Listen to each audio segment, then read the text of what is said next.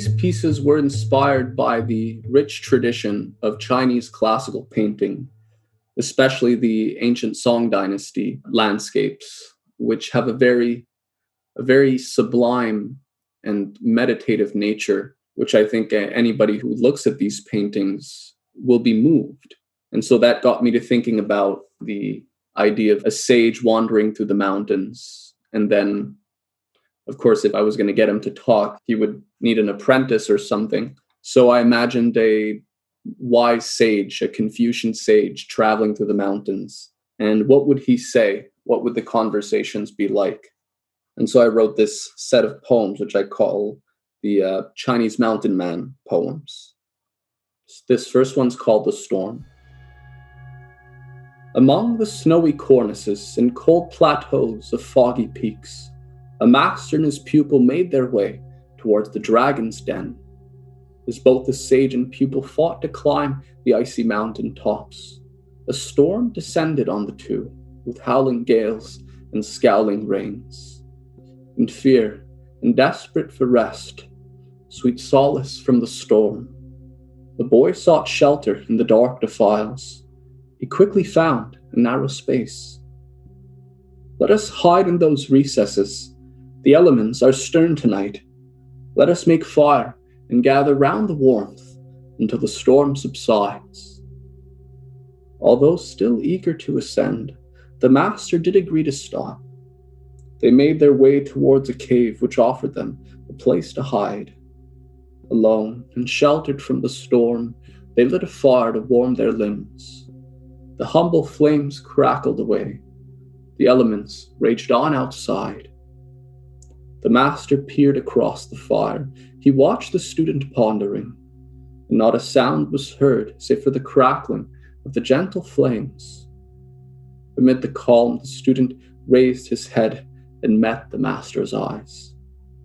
The old sage sat there silently. His eyes shimmered across the flames.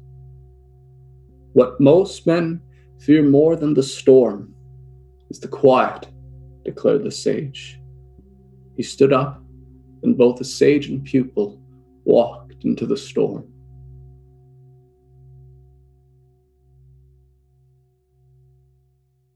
So now we have the climb. Who goes there, wandering about the mists and rains, among the alpine crests and mountains' crystal streams?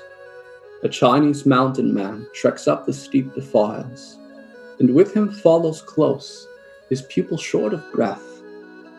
They walk among the pines which rise from every crag. The rustling of the world is soundless at such heights. They climb the lofty peaks, tread worlds above the clouds. Peasant and sage alike climb mountains such as these, declared the mountain man, then walked into the mist. His pupil followed close behind without a word. The rustling of the world is soundless at such heights. They climb the lofty peaks, tread worlds above the clouds.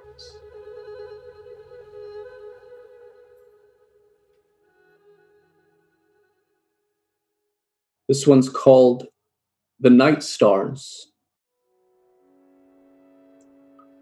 Trekking among the steep defiles, trailed by the sage, a young boy tried to use the dim-lit stars in hopes of finding some path or some guide to help him climb the rocky slopes.